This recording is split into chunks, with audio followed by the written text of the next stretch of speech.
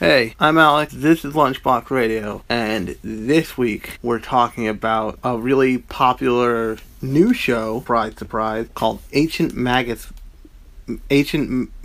Bride. I think that's how it's pronounced.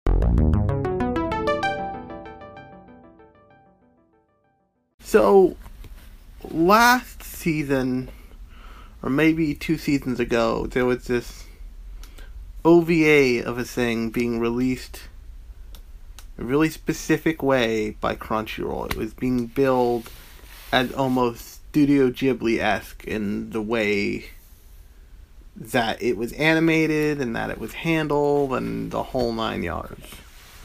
And it was actually the OVA for the series that is airing now, Ancient Magus's Bride. And the story, from what I understand, is largely the same. It's just a different density of episodes, and the series, I think, goes farther than the story in the OVA did. But it was being premiered in theaters and touted as this big thing, but the theaters it was premiering at were West Coast theaters, the places that Crunchyroll could get it into. I checked the kind of usual suspects on the East Coast in New York and New Jersey, and I didn't see any showtimes for any of the special movie screening style showings that they had. So, basically the plot of this show is that a girl sells herself into slavery, or at least this is, I'm gonna walk through how it's presented and then walk through what actually seems like it happens. A girl sells herself into slavery because she's massively depressed, and the kind of depression that she doesn't, at the age she's around 15, believes she's coming back from, and she has reasons that the story tells you later to be depressed, so she sells herself into slavery, and she is she's bought to England from Japan specifically by the slave dealer she sells herself to, and auctioned off in a British auction house. This big, really big dude who's a mage, he's specifically not a sorcerer, he's a mage, buys her, and his deal is basically not a whole lot of people know that much about him in the quote-unquote normal human society world. They just know that he's a big deal, he's one of the last mages in the world, and this is key, he has a cow skull for a head. His name is Ellis. His actual name is Ellis. The show often refers to him as, the Thorn Mage. And you see that represented lots of times by when he casts his magic. You see all these kind of vines of thorns just matting all over the place and weaving themselves all over the place, which is really beautifully done, and this whole show is just top to bottom really well thought out and done.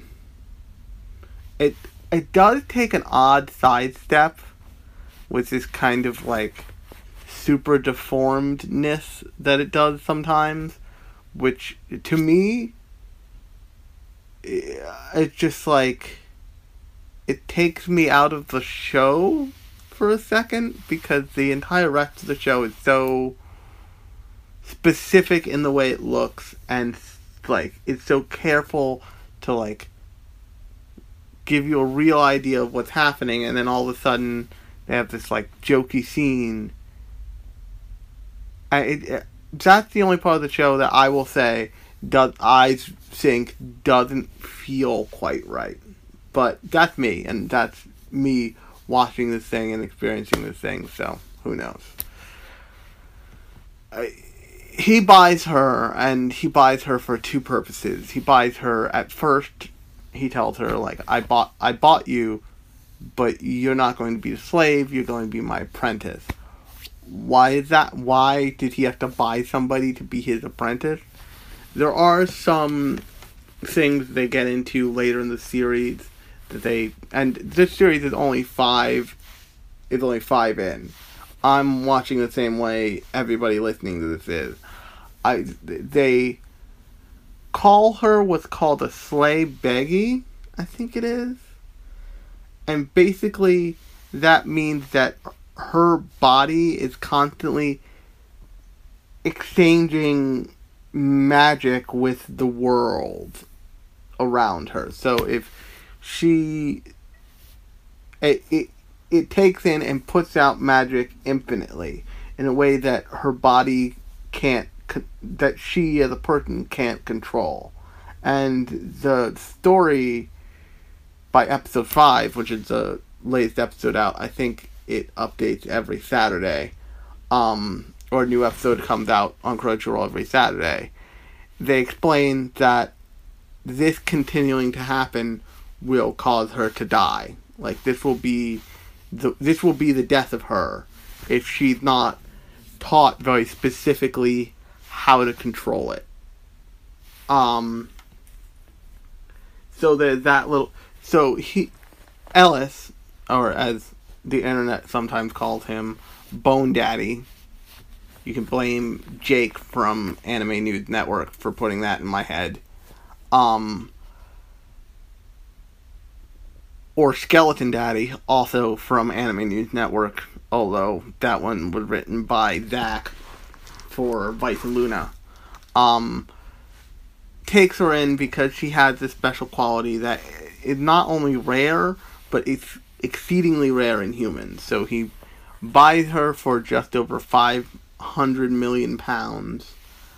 And the way the auction house works is the auction house gets half of that sum, and then she gets half of that sum. So she has somewhere in the neighborhood of £350 million just to her name at any given point. But also, Ellis bought her to be his apprentice. And then by the end of the first episode, you find out that he also bought her, hopefully, to be his wife. And being that this is anime, and the way anime tends to go, especially with its propensity for, like, creepy underage disgustingness, that could go bad really quickly. In different hands, this show would just feel gross. But the big thing that they make you understand about Ellis is not that he is without human feeling or any of that. You're never quite sure if he's human or if he was human or what the deal is, because he has a cow skull for a head that is completely affixed to, like, a big muscly neck and a body. So, like, that's all a thing that happened. You don't know how that happened, but it did. He seems very aloof and detached from his surroundings. Not from reality. He's very grounded and understands what's going on. He's like a scientist. but he is like a scientist who has, like, severe control of their emotional response. And when he says that he's looking for her to be his apprentice, that is this, he wants to pass on his magecraft to her. But when he says, I'm looking for you to be, which is a very simple one-to-one thing, that's what that is. But when he says, I'm also hoping for you to be my bride, which is, I think, exactly what he says, he's not hoping for, like, the traditional marriage thing. He's hoping for companionship. Because from the one thing that you're led to believe, at least for the first 5 episodes, there's some inclination. The 6th episode introduces a different character that gives you a different kind of peek into who Ellis/Bone Daddy is. But for the first 5 episodes, you get a real feeling of this guy's, like, world-renowned, and everyone knows him, but in a way where everybody knows him and knows about him, but doesn't, like, he doesn't hold anybody especially close. I mean, to the point of, there is this woman who is constantly doing housework, doing chores, and all this stuff, and you, at Ellis and Chise, who is the main character, who is ostensibly the main character of the show. At Ellis's house, where Chise lives, is this woman who, I think by episode 3, she's like, who is that lady? And he's just like, she's a fairy. She technically owns this house. And she does stuff for us. So he has this very solitary existence that for whatever reason he is seeking to not have anymore. And Chise had prepared herself to be sold, from what I can gather, basically into sexual slavery. Like, she asked a few, they highlight a flashback where you find out that she was tired of being alone, because the thing about her ability, the, like, being a slay beggy, is that because she draws in and puts out such massive amounts of magic constantly, magical creatures are attracted to her and will always be attracted to her. And they have this urge to help her or hurt her, as you find out in the first episode with the Ares. They basically want to throw her into a portal. We don't know what happened. Odds are she dies. And by the 5th episode, you realize that, like, she can also use the Ares for, like, their help and all this other stuff. But because magical creatures are attracted to her, she can't. It brings her a huge amount of misfortune. She has no luck in basically anything. And the way Ellis describes it, that is entirely common for slay beggies to experience, because all of that magic that is basically thrust upon them from the moment they're born isn't something they want. On top of that, it's not just hinted at, but explained that her mother committed suicide. Her mother either committed suicide, most likely, or died of some disease, is also a possibility, and left her without a parent. Her father, it's not explained what happened to her father, but he could just be typical anime dad. But because she had no family, she got passed around to all these relatives, and because she had such bad luck, and she was attracting all these magical creatures, that, and this is an important point, only she could see among her family. Those magical creatures would oftentimes attempt to help her or do something and cause misfortunes for anybody she was around. So she was essentially rejected one at a time by everybody in her family. Constantly and always.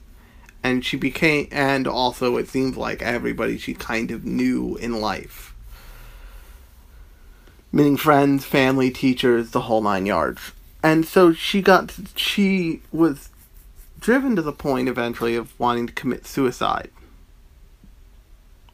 And that's when, and this is really important because the anime starts off suggesting she sold herself into slavery. This was her choice without any kind of provocation, whatever.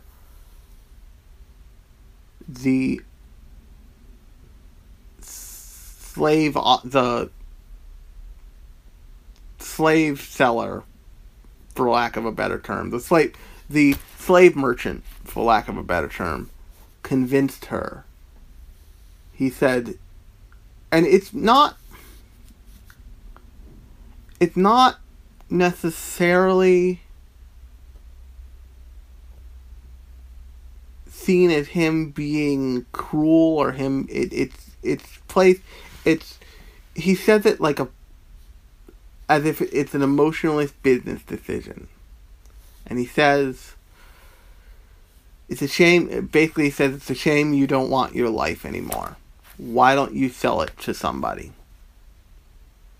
And it's easy.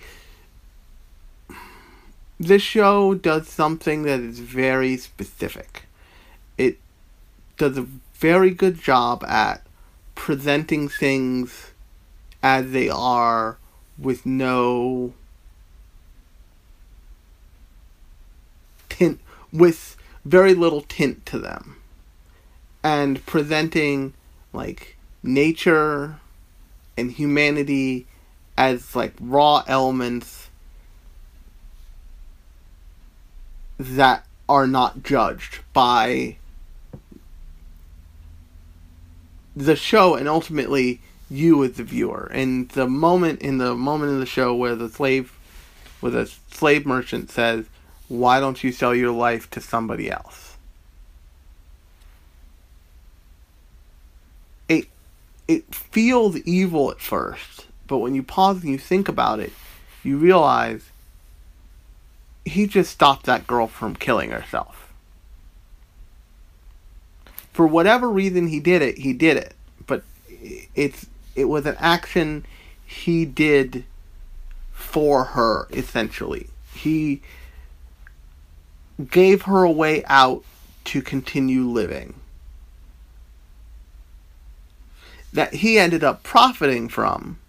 But, in addition to her continuing living, she has enough money, at least the show says the amount, that she has enough money, and that it's very specific because you can do the math of what the pound is worth,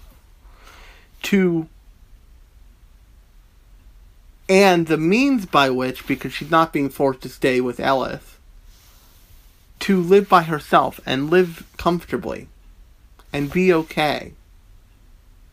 Because he said, "Why don't you sell your life to someone else?" And Ellis happened to be the one who bought her. If someone else bought her, it would be, the story would have a totally different thing, but whatever. And the story and the show continue to do that. There's an episode, I think it's episode 3 with Dragons, where it talks about death in a very specific, matter-of-fact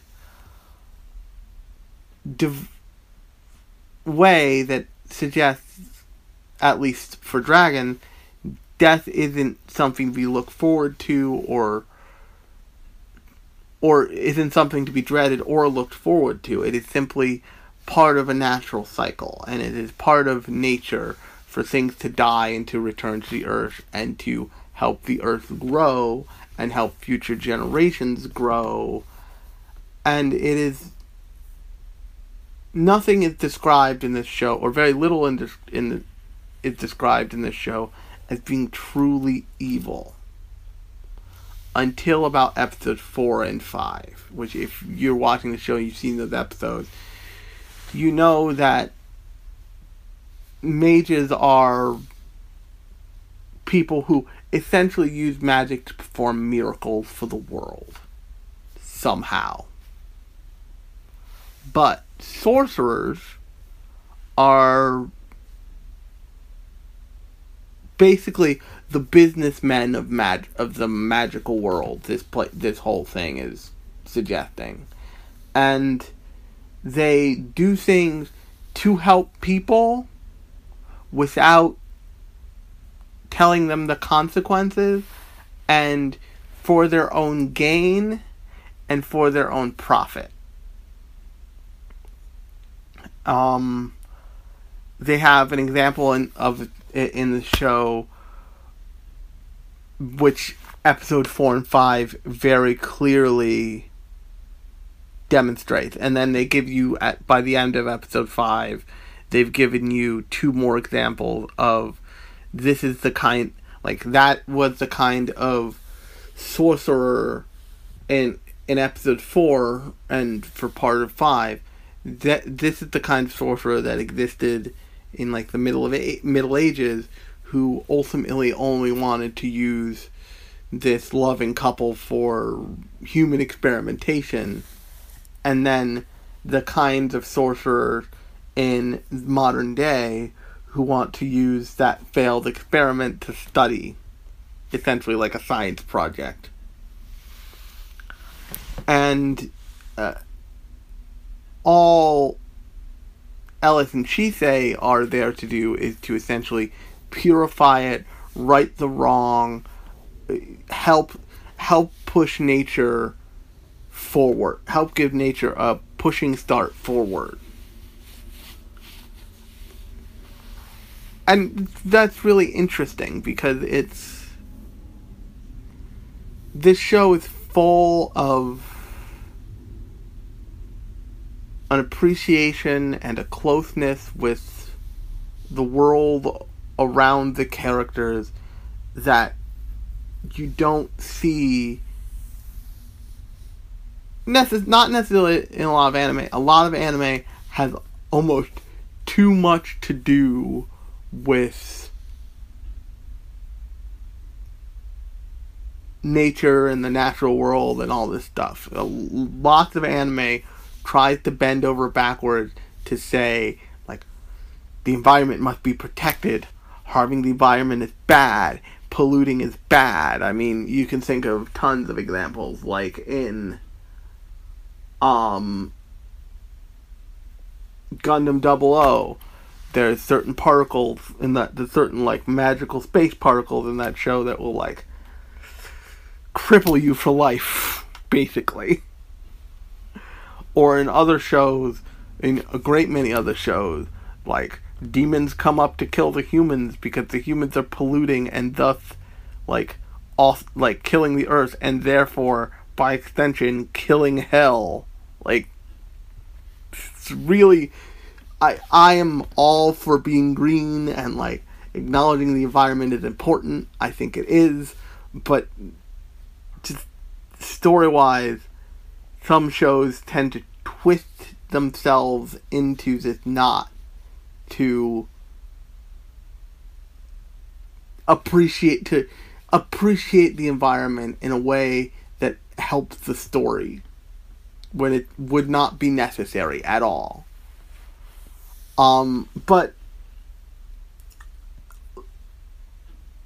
Ancient Magus' Bride is like Ghibli in the way that it understands how to present the world and the environment and environmentalism, and nature as it is, and as a thing that humans and other creatures should steward, essentially.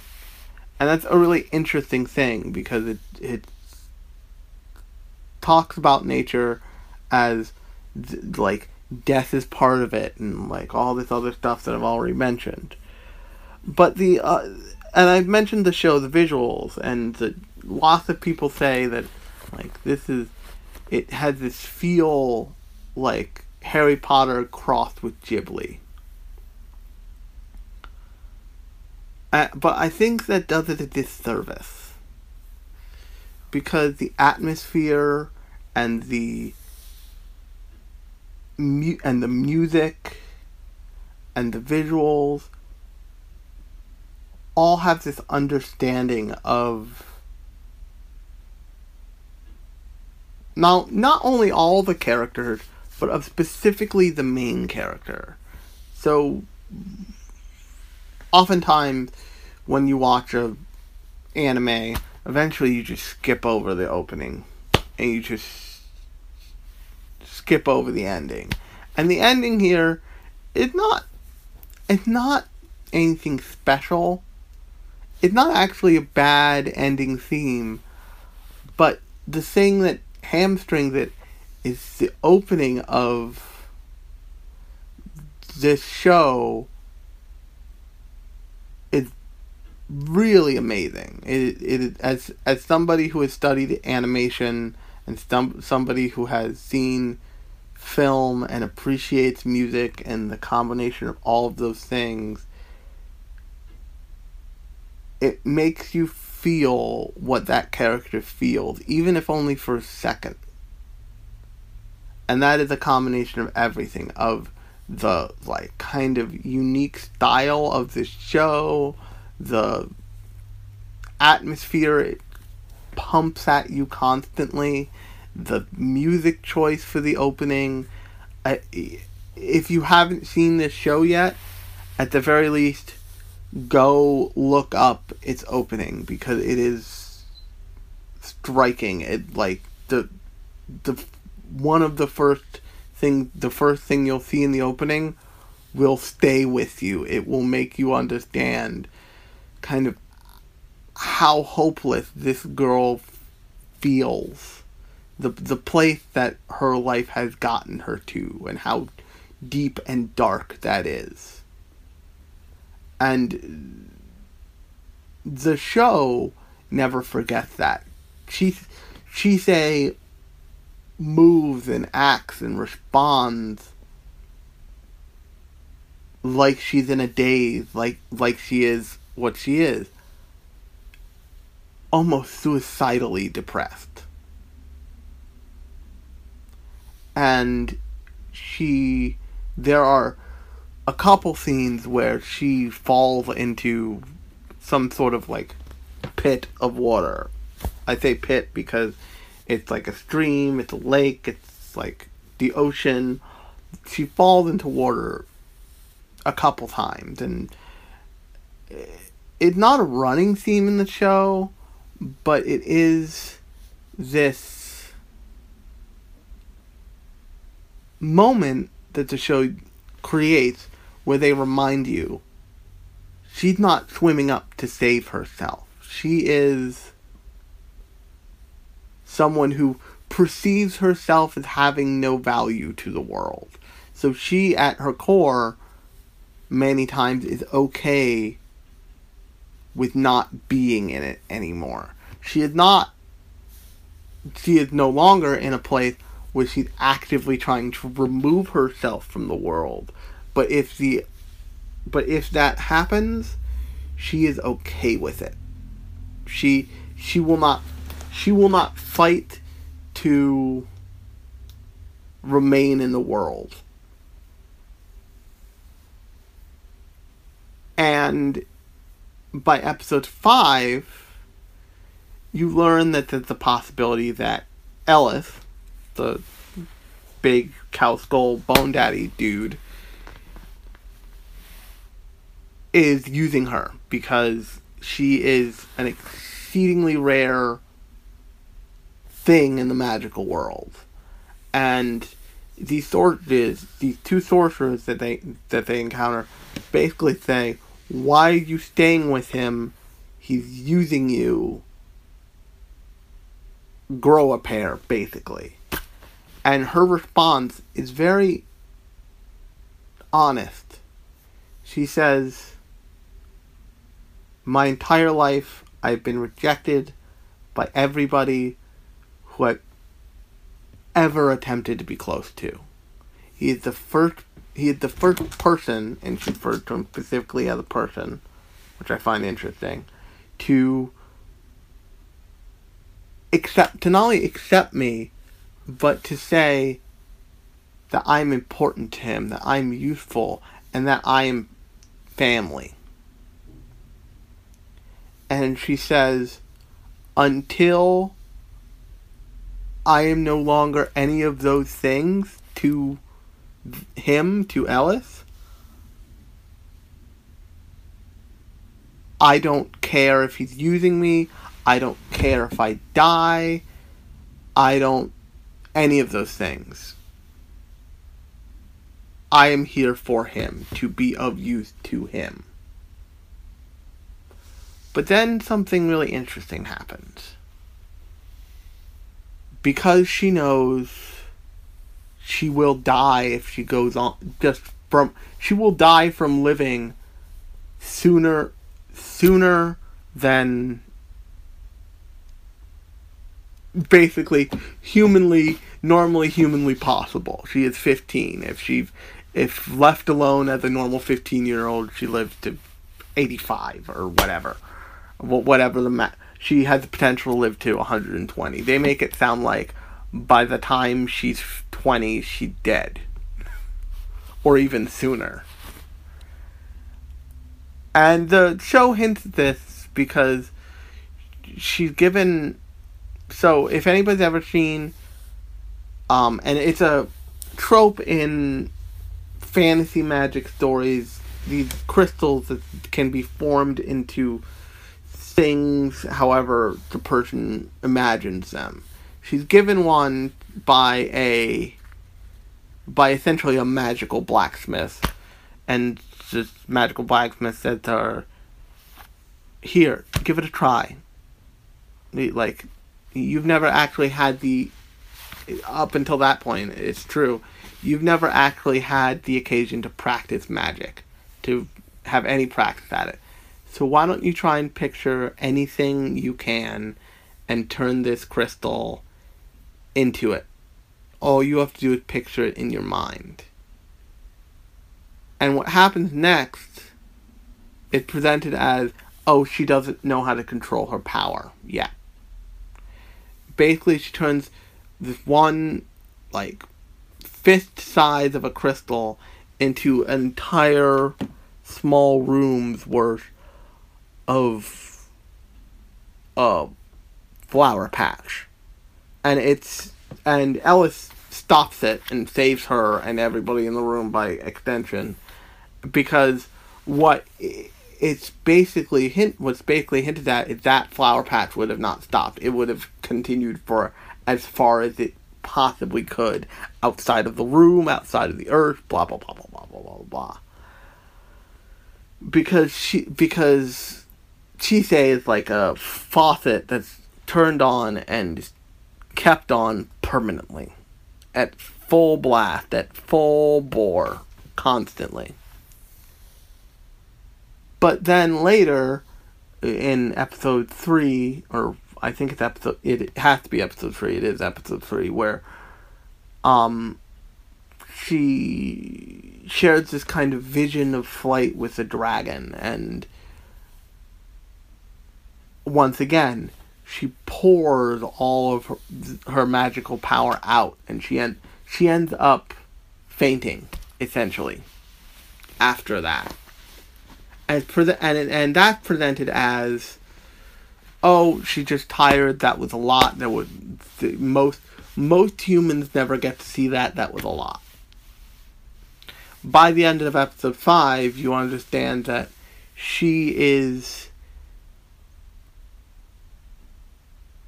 essentially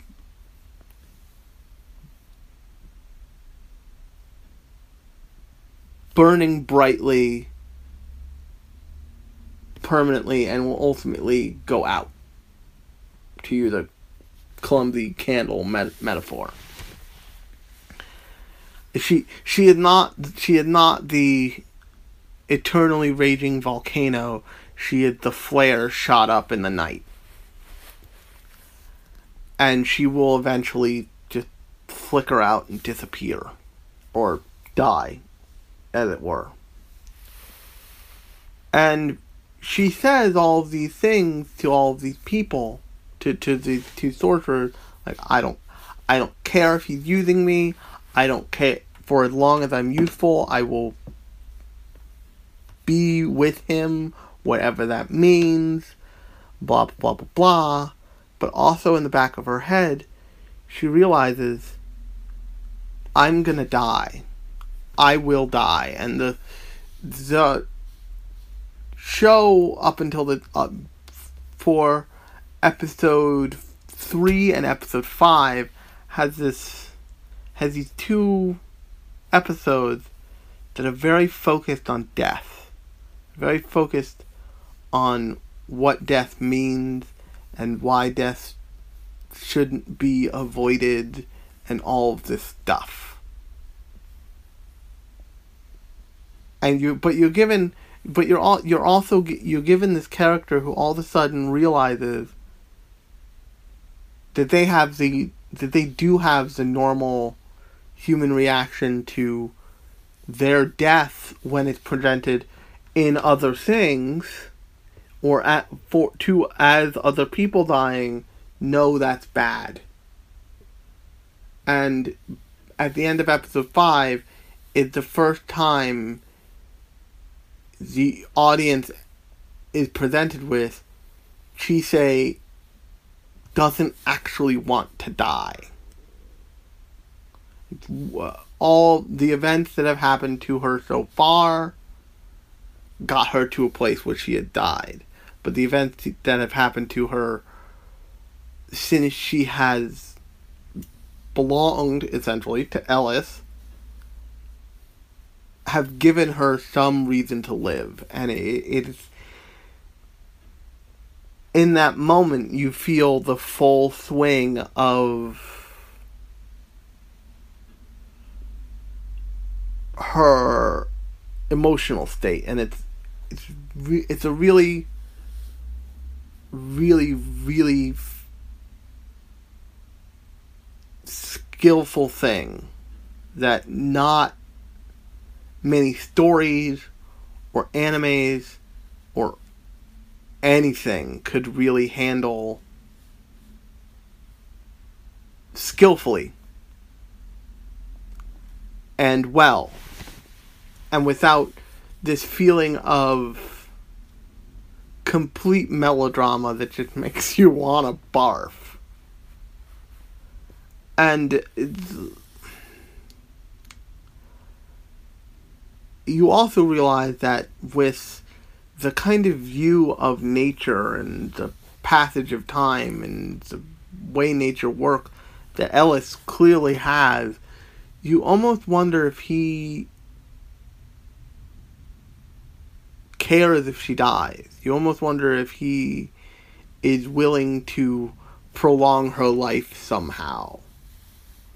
And we don't know that yet, because the episode 5 ended with her having a revelation of like, oh, I will die one day. Like, that is the way this all ends.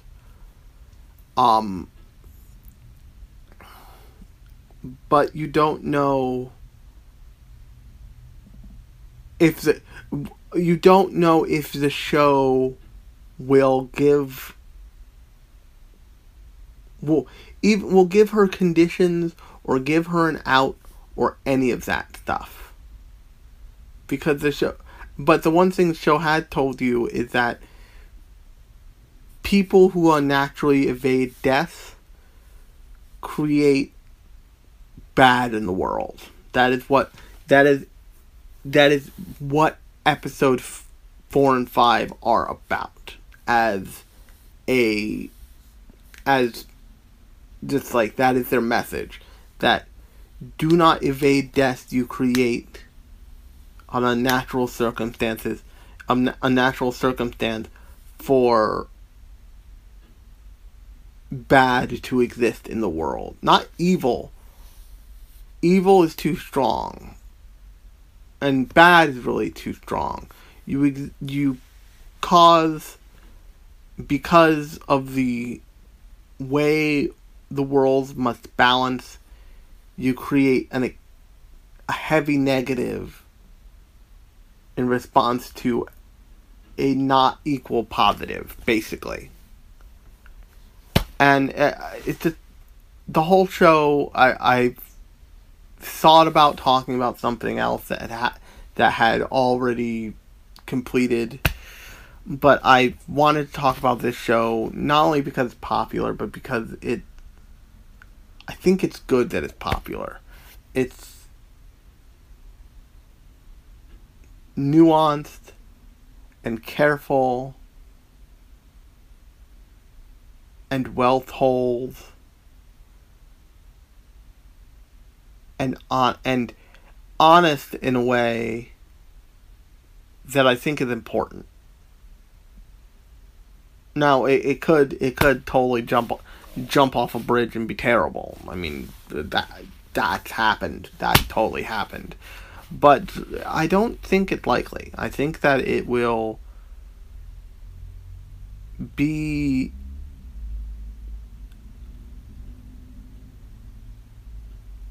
a really good show.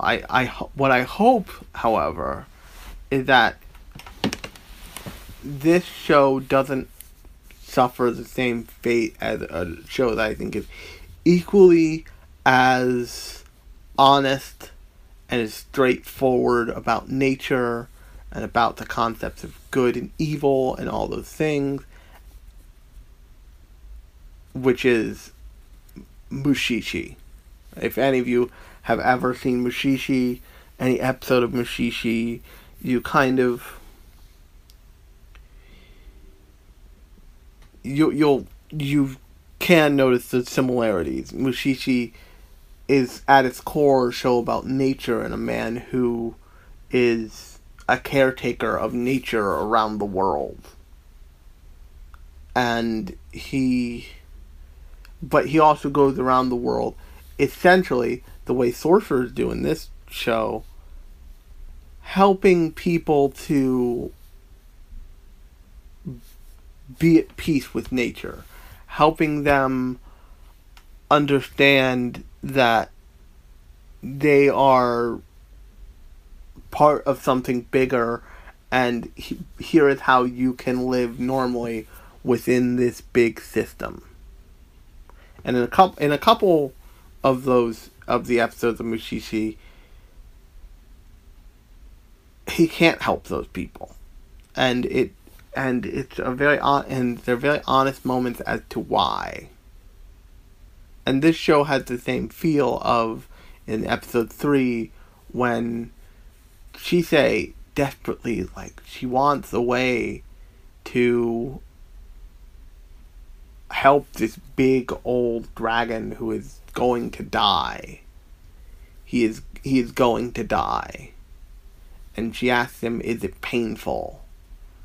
And he says, sometimes. And she says, she basically says, is there a way that any of us, that me or Ellis can help? And the dragon says, no, the pain and joy and sadness and happiness and all of it is all mixed together. And it's important to experience it all. And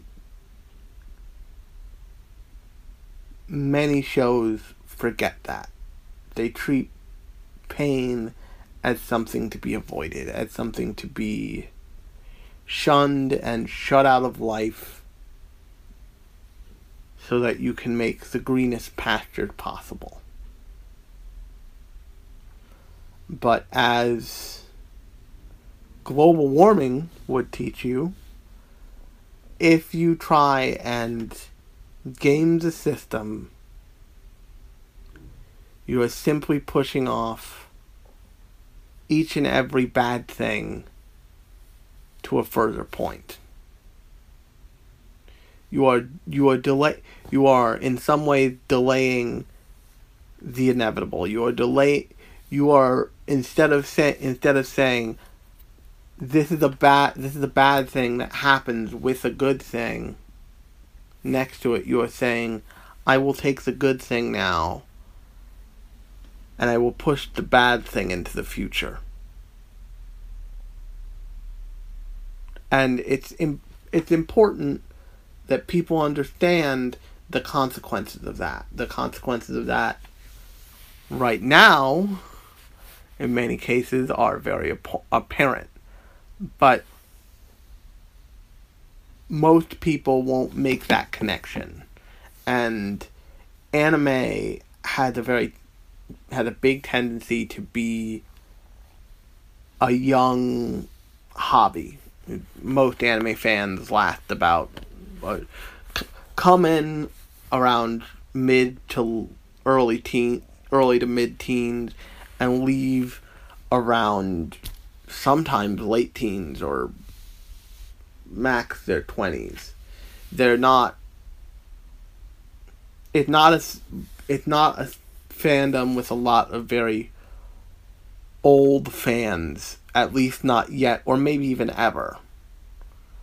I've been watching anime and bumping around in the anime world for better part of a decade, since I was 9 or 10. I'm 20. I'm almost 30 now. So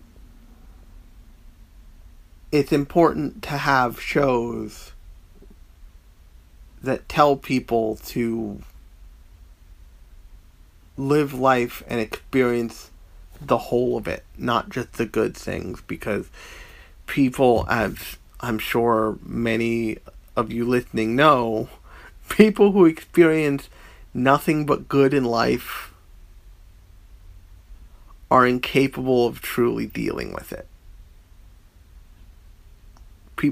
People who experience nothing but bad in life have a different problem entirely, but people who experience both in equal measure on some level become fully formed people who can truly live. And that's my big argument to why Ancient Magus' Bride is a really good force of a show in the world, and why I really hope that past this big season where it's presented as this big, beautiful, kind of tour de force, marquee show, that it lasts. That it's not just given this status for the purpose of marketing and money making and Crunchyroll subscriptions and what have you.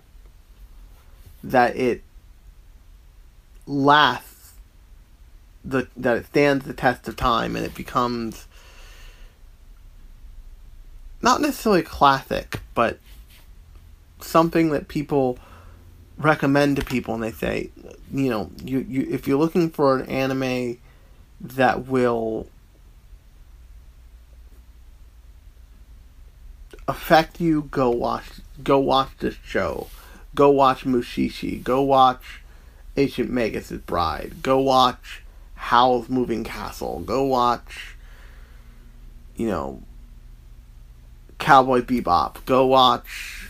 I really hope that this show eventually gets to be in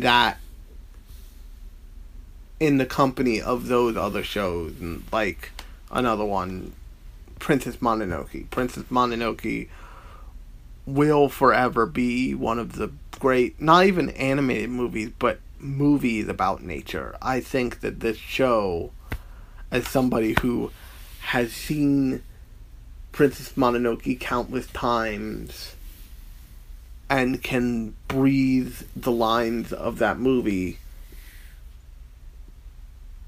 I hope this show gets as much appreciation for what it's doing and the way it's treating nature and the nuance of it and the importance of it, and how that translates to human feelings and all those things. That said, now that the heavy part of this whole thing is over, apparently, I didn't see that coming. If you like this episode of the show, or if you like this show, or you're listening to this episode because you've listened to what is most likely the episode I did on Boruto, Naruto Next Generation, or also you might be listening to the episode that I'm proud of all my episodes, but I'm particularly proud of my Yuri on Ice episode, which you also might be have listened to before. If you like either of those, I encourage you to share this show with your friends. Subscribe to us in iTunes or whatever you get your podcast. I have been Alex. This has been Lunchbox Radio. And I will talk at you next week.